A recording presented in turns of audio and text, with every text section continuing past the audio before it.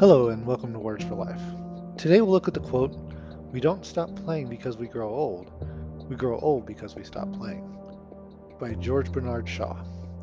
This quote helps us remember that just because we're adults doesn't mean we should stop playing. Let's dig in. As children, we often have spent many hours playing either by ourselves or with friends and family. It might be a board game, sports, creating our own make-believe adventures, or some other fun game that we made up on the spot. We often encourage children to play. It's good for them to build social skills, stay active, grow their creativity, and develop their personalities. So, why do we stop playing when we become adults? Some of the reason comes from the social pressures to grow up or act your age. These pressures oftentimes push us away from play and more towards something that is deemed more adult like, less childish, or seen by others as productive. It's through these pressures and our own thoughts that we stop playing, but there are so many benefits to continue to play as an adult. Let's look at a few. Playing can increase your overall well-being.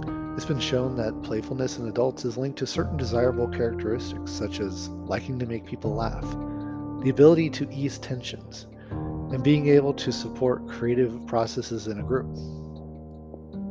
It's also associated with higher creativity, appreciating beauty, approaching life with an excitement and energy, playful expressions of love, a sense of hope, and a sense of humor. It has also been linked positively to life satisfaction. It can also help us cope with stress better. Spending time doing something you enjoy or that makes you happy has a relaxing effect. It can also increase your physical health. By finding a playful or fun activities that help you keep active, such as sports, creating an adventure, or any other fun or playful activity, it can help you promote overall physical health. When you have fun doing an activity that will keep you active, you're more likely to keep doing that activity. Increased activity can improve your mood and make you feel better about yourself as well. Now that we listed a few of the benefits of playing or being playful, let's talk about how we can start being playful or playing. One of the first things we need to do is change our mindset. Many of us think that play is just for children, but as I mentioned before, there are many benefits to play that not only help children, but also help adults. Second, find your play personality. Are you a competitor, a collector, a joker, a storyteller, or an explorer? Each play personality has a link to certain types of play that they generally get more enjoyment out of. If you're an explorer, you might try finding new places around where you live to explore or hike. You might also look up a place to go on a vacation and discover.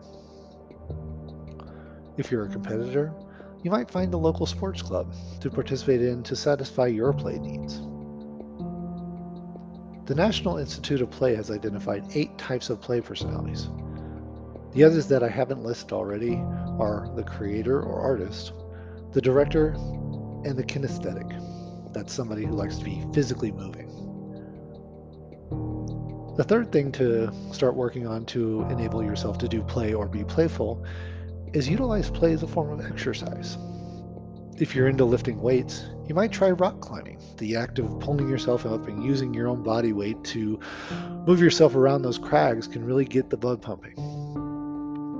If you like to run, you might look into other types of sports that get you moving on your feet, such as ultimate frisbee. Try and be creative about what exercises you do and how they can make it more fun and playful. I hope through this episode you do see the advantages of playing as an adult and have picked up some ideas on how to do so. Thank you for joining me on this episode of Words for Life. Please join me on the next one. Thank you and have a great day.